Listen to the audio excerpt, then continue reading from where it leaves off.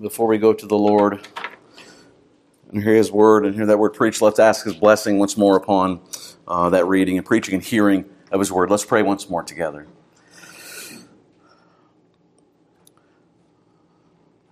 Our dear Lord, Almighty God, we come before You again now, and we ask, dear Father, help us to hear the voice of our King speaking to us in this Word. Lord, we want to humble ourselves before You, and we pray that You would indeed arrest our attention, give us focus, give us clarity, that we would hear what You have to tell us, that we would be attentive to that Word.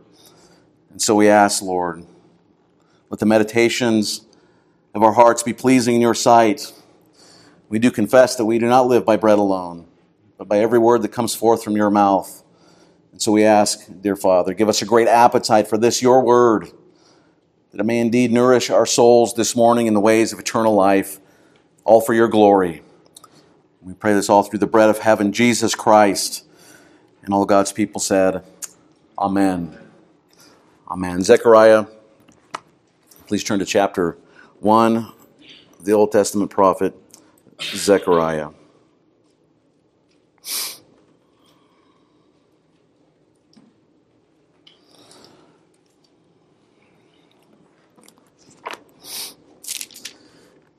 Again, this morning we are starting a new series through this book, the prophet Zechariah. It's part of what we refer to as the 12 or the minor prophets that are at the end of our Bibles. Most of us have a hard time scrambling to find some of these individual Old Testament minor prophets, and so perhaps the easiest way to find Zechariah, if you're struggling, is to go to the Gospel of Matthew and then go back 2 books, right? Go to Matthew and then back to Malachi and then Zechariah. The prophet Zechariah. I'll be reading the first 6 verses of chapter 1. Please give your attention. This is the word of our Lord. In the 8th month, in the 2nd year of Darius, the word of the Lord came to the prophet Zechariah, the son of Berechiah, son of Iddo, saying, "The Lord is very angry with your fathers. Therefore say to them, thus declares the Lord of hosts, return to me, says the Lord of hosts, and I will return to you, says the Lord of hosts.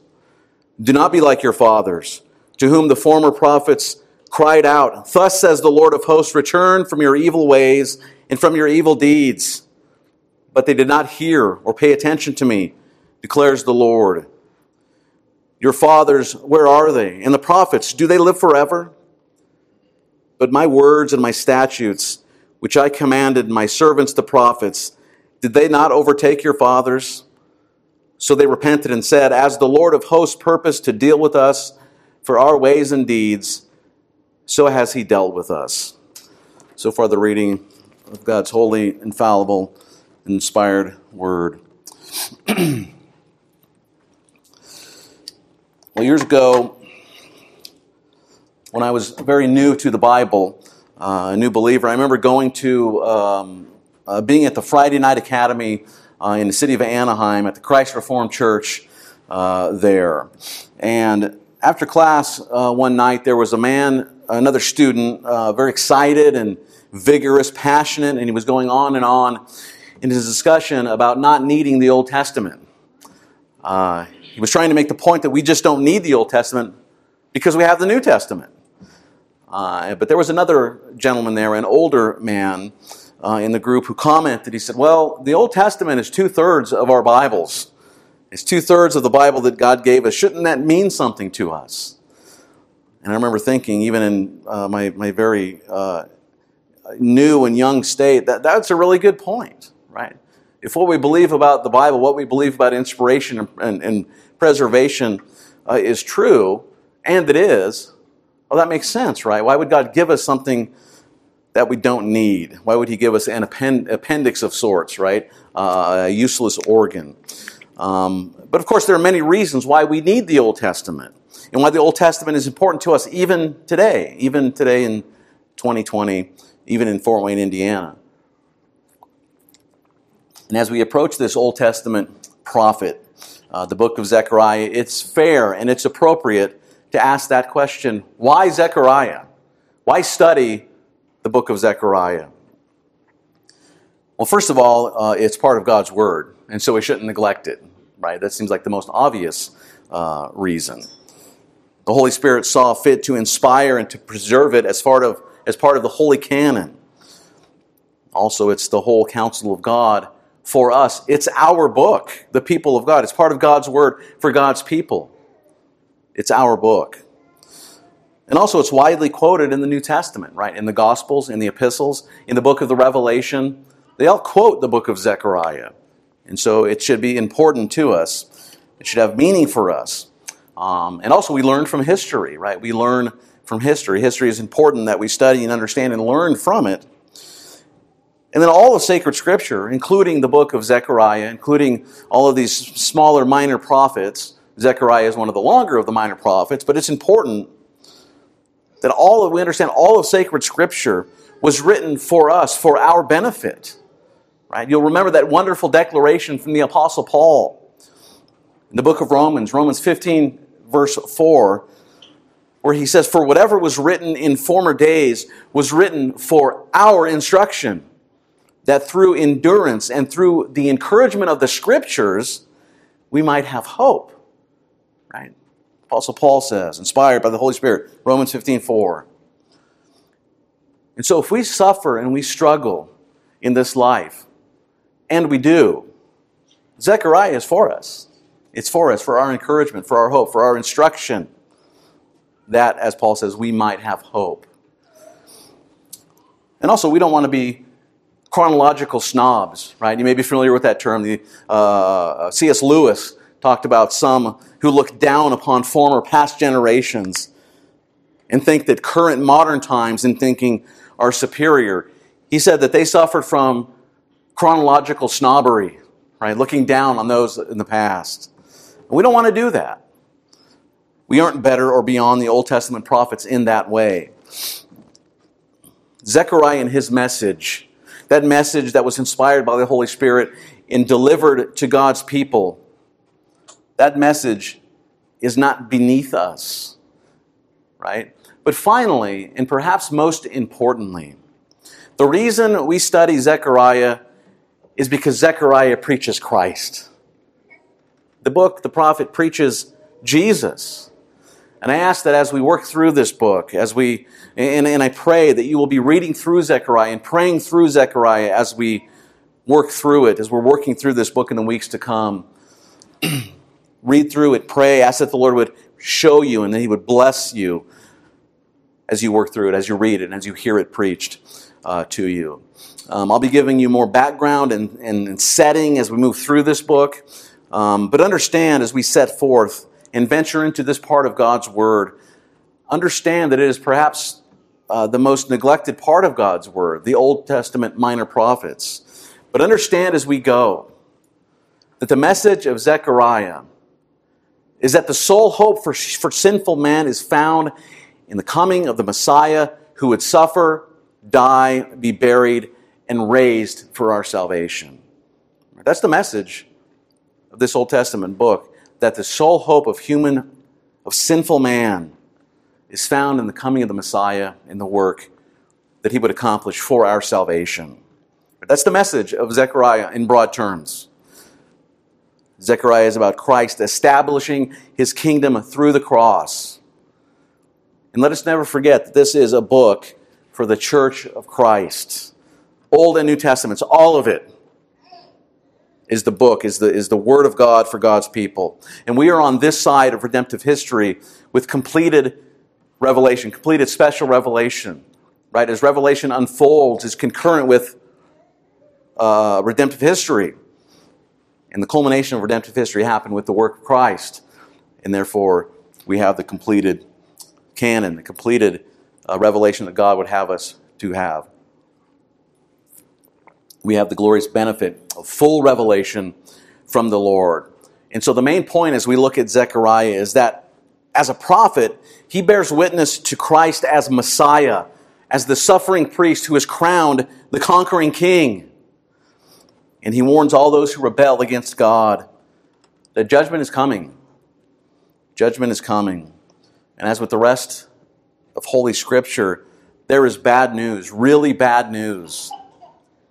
But there is also good, gloriously wonderful news, the good news of the gospel. And so let's begin by reminding ourselves as we begin to dip our toe into this prophet, what a prophet is, right? What is a prophet, right? It's going to orient ourselves. What's a prophet? Well, remember that there were 3 offices in the Old Testament, right? 3 offices. I'm sure you're all aware of these 3 offices. There's prophet, priest, and king. Prophet, priest, and king. And the prophet did what? The prophet told forth God's word. He told forth the word of God. And he foretold future things as well. He told forth the word of God. He foretold future things. But the main purpose of the prophet is seen, perhaps most clearly and strikingly, in our New Testament lesson for this morning, Matthew chapter 21, right? In the parable of the tenants that we read. Right? The vineyard that's spoken of there is Israel.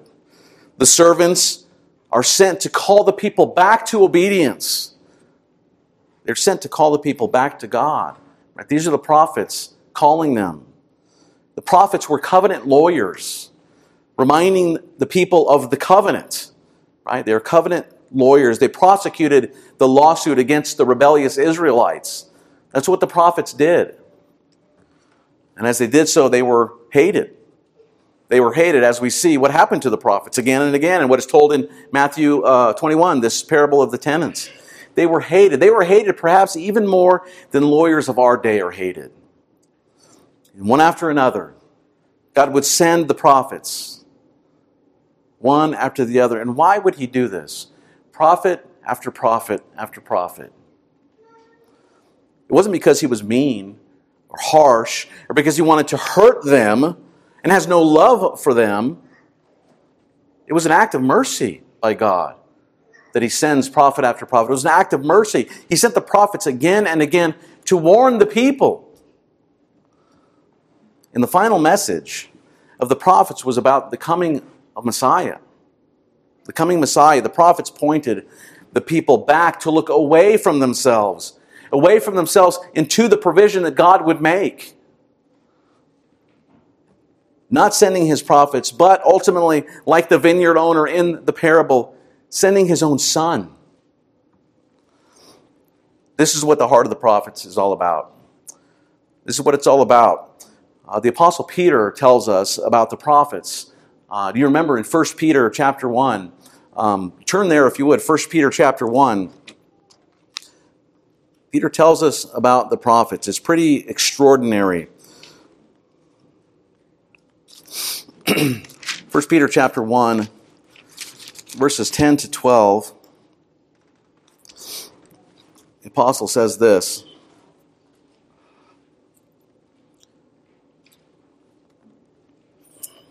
Concerning this salvation, the prophets who prophesied about the grace that was to be yours searched and inquired carefully, inquiring what person or time the Spirit of Christ in them was indicating when he predicted the sufferings of Christ and the subsequent glories of Christ. Verse 12, it was revealed to them that they were serving not themselves, but you in the things that have now been announced to you through those who preach the good news to you by the Holy Spirit, sent from heaven, things into which angels long to look. What an incredible 3 verses. What an incredible statement this is from Peter. Speaking of the prophets, he says they spoke of the salvation to come in Messiah, in Christ. They spoke of Jesus. This was their ultimate goal. They spoke of the salvation that he would bring because they can't save themselves. People can't save themselves. And they still can't save themselves. And that, dear friends, is why we need to be doing as well. It's why we need to be about the business of spreading and sharing the gospel of Jesus Christ. Telling people about the Messiah, right? That one who came as foretold, that one who entered into creation and took on flesh, took on human form, became one of us. That one who did all that was required of man to do in perfection. That one who also took the judgment and punishment for all those who throw themselves upon his mercy and his grace. And he took that punishment to the fullest. You know this, right? You know this. The one who in the upper room gives his disciples the cup of blessing and he presses it into their hands. And he says, drink it. Drink the sweet fellowship that I have with the Father. My peace I give to you. My joy I give to you. My glory I pray for you. And he presses that cup into their hands, the hands of his friends. And he says, take, drink, all of you. And that same one, you remember, in the Garden of Gethsemane, he tremblingly takes the cup, that cup from his Father's hand, the cup that the prophet spoke of, the cup of the Father's wrath against sin, the cup of judgment. And he drinks it all, down to the dregs. And that same one, Jesus, that one who knew no sin, became sin. So that those who come and cast themselves upon him are found in him, that they would be the very righteousness of God and be reconciled to God by the power of the gospel. What a glorious thing. Brothers and sisters, this too is the message of Zechariah. All of the Old Testament bears witness to Christ. It is about him and the redemption that he brings. What did the prophets, what did they see? What they saw and spoke was less clear and less full to them at that time, that epoch in history, to be sure. They didn't have full understanding regarding what they were talking about. They didn't know about the Messiah, when exactly, or who exactly, or exactly how. They strained to look into their own writings, to know and to find out exactly how God would accomplish salvation. This is why we today live in a privileged time. We know more about these things than the prophets did. Because again, we're on this side of full revelation, full special revelation to God's people. In many ways, you know far more than the prophets did during their earthly lives. I don't know if you've considered this. We speak quite casually of the virgin birth, of the flight to Egypt, of the betrayal of Jesus, of the cross of Calvary, of the 3 days in the tomb, and of the glorious resurrection. We take for granted things that the prophets had only glimpses of and long to know more about. You know the one of whom they spoke. You know very declaratively, very specifically, this one who was named Jesus, who was born in Bethlehem, who was very God of very God, who lived and died and rose again on the third day. And notice, though, the things that the prophets did know about the Messiah. Notice what they did know. There are two things that Peter mentions that they clearly did know and they clearly spoke about. And those were what? Look at 1 Peter 11 once more. It says, inquiring what persons or time the Spirit of Christ in them was indicating when he predicted the sufferings of Christ and the subsequent glories. Right? The sufferings of Christ and the glories that would follow. And this is important here. Right? It's important for us. We want to easily skip to the end, to the glory. We are impatient people. I don't think it's just me. By nature, more and more, we are impatient people. We want the riches without the work. Right? We want the health and wellness without exercise and healthy eating and paying attention to such things. We want wisdom without the trials and hardships that bring wisdom. Right? We want the rainbows without the rain clouds. Our world more and more demands the instant, right? The instant. And this is not foreign to any of us, I would imagine, right? Even our food needs to be instant, right? I remember when I was younger and I wanted something heated up, or probably more accurately, when my mother was going to heat something up, she needed to turn on the oven and wait for it to come up to temperature, and then put the food back in, and then heat it up. And there was further waiting through all this time. That might take 15 or 20 minutes just to get the oven up to temperature, and then more time to get the food hot. Today I get frustrated that the microwave takes so long. I think, how long can 3 minutes really be? My wife says, well, it's the same 3 minutes it's always been. But if I knew something, if I would have to wait 15 minutes or more for something to eat today, I probably would just as well eat it cold.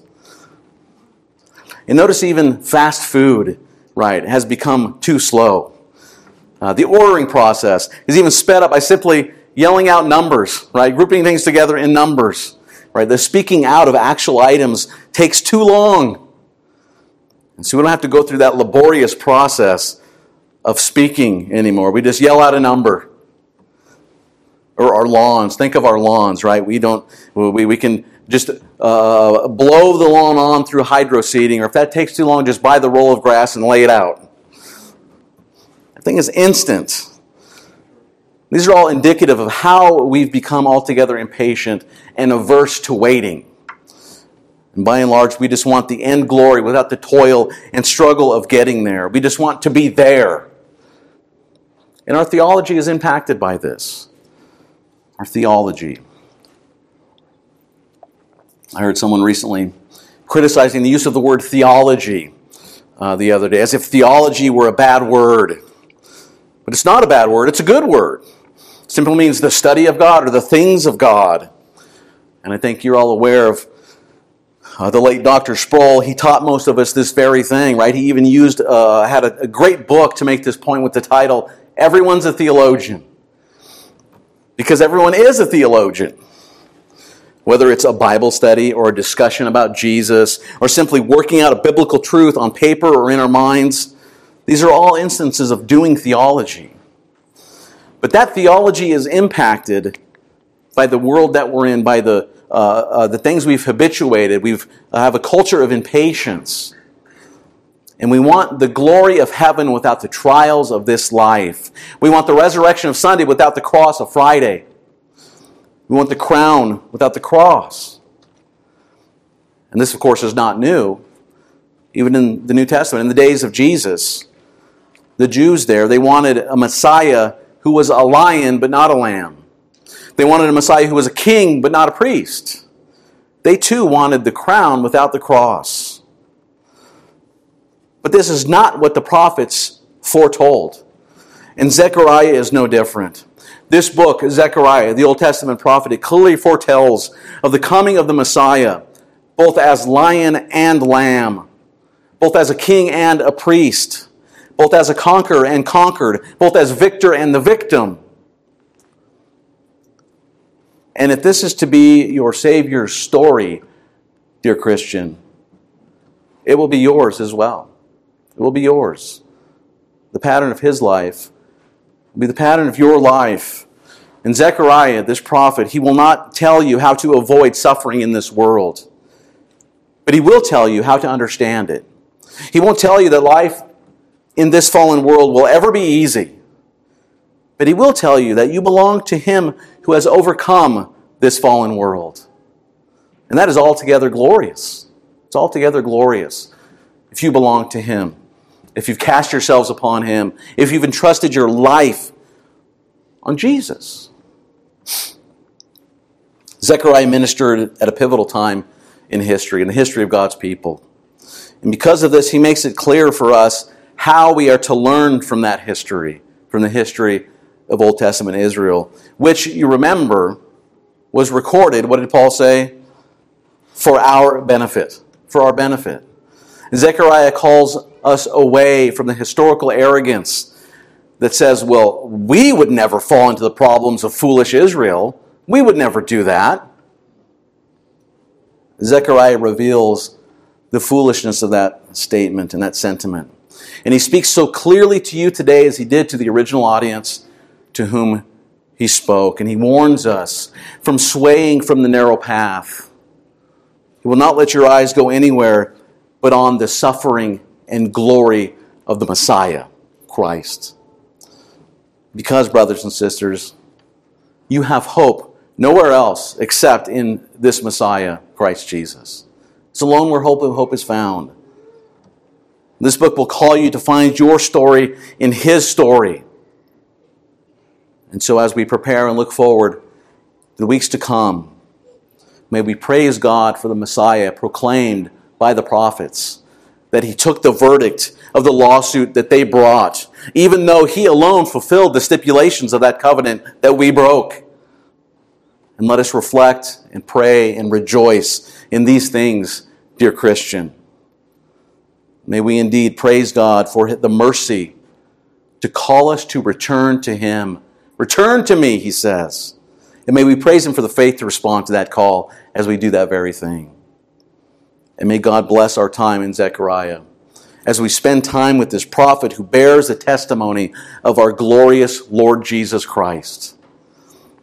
Oh, what a wonderful blessing. What a wonderful blessing to belong to the family of God. Right? Sons and daughters of the King. Everyone who entrust themselves upon Him. And so may He continue to bestow His mercy and grace and provision upon us all, even as we descend back into the pilgrim lives that we live in this foreign land, all the while living for the King and spreading His message to all whom the Father brings into our lives. Amen. Let's pray. Our Heavenly Father, we are awed at your love, at your sovereign provision for life. Lord, we are awed at your care for us, at the grace that you've extended to us in Christ our Savior. We do pray, Father, that as we continue to work through this portion of your word, that we would see what you have for us there, that we would see Jesus. Lord, we pray, bless us by this word. Seal this truth to our hearts and help us as we do to believe what you tell us there and to rest ourselves upon Christ in all things. And we ask this all in Jesus' name. Amen.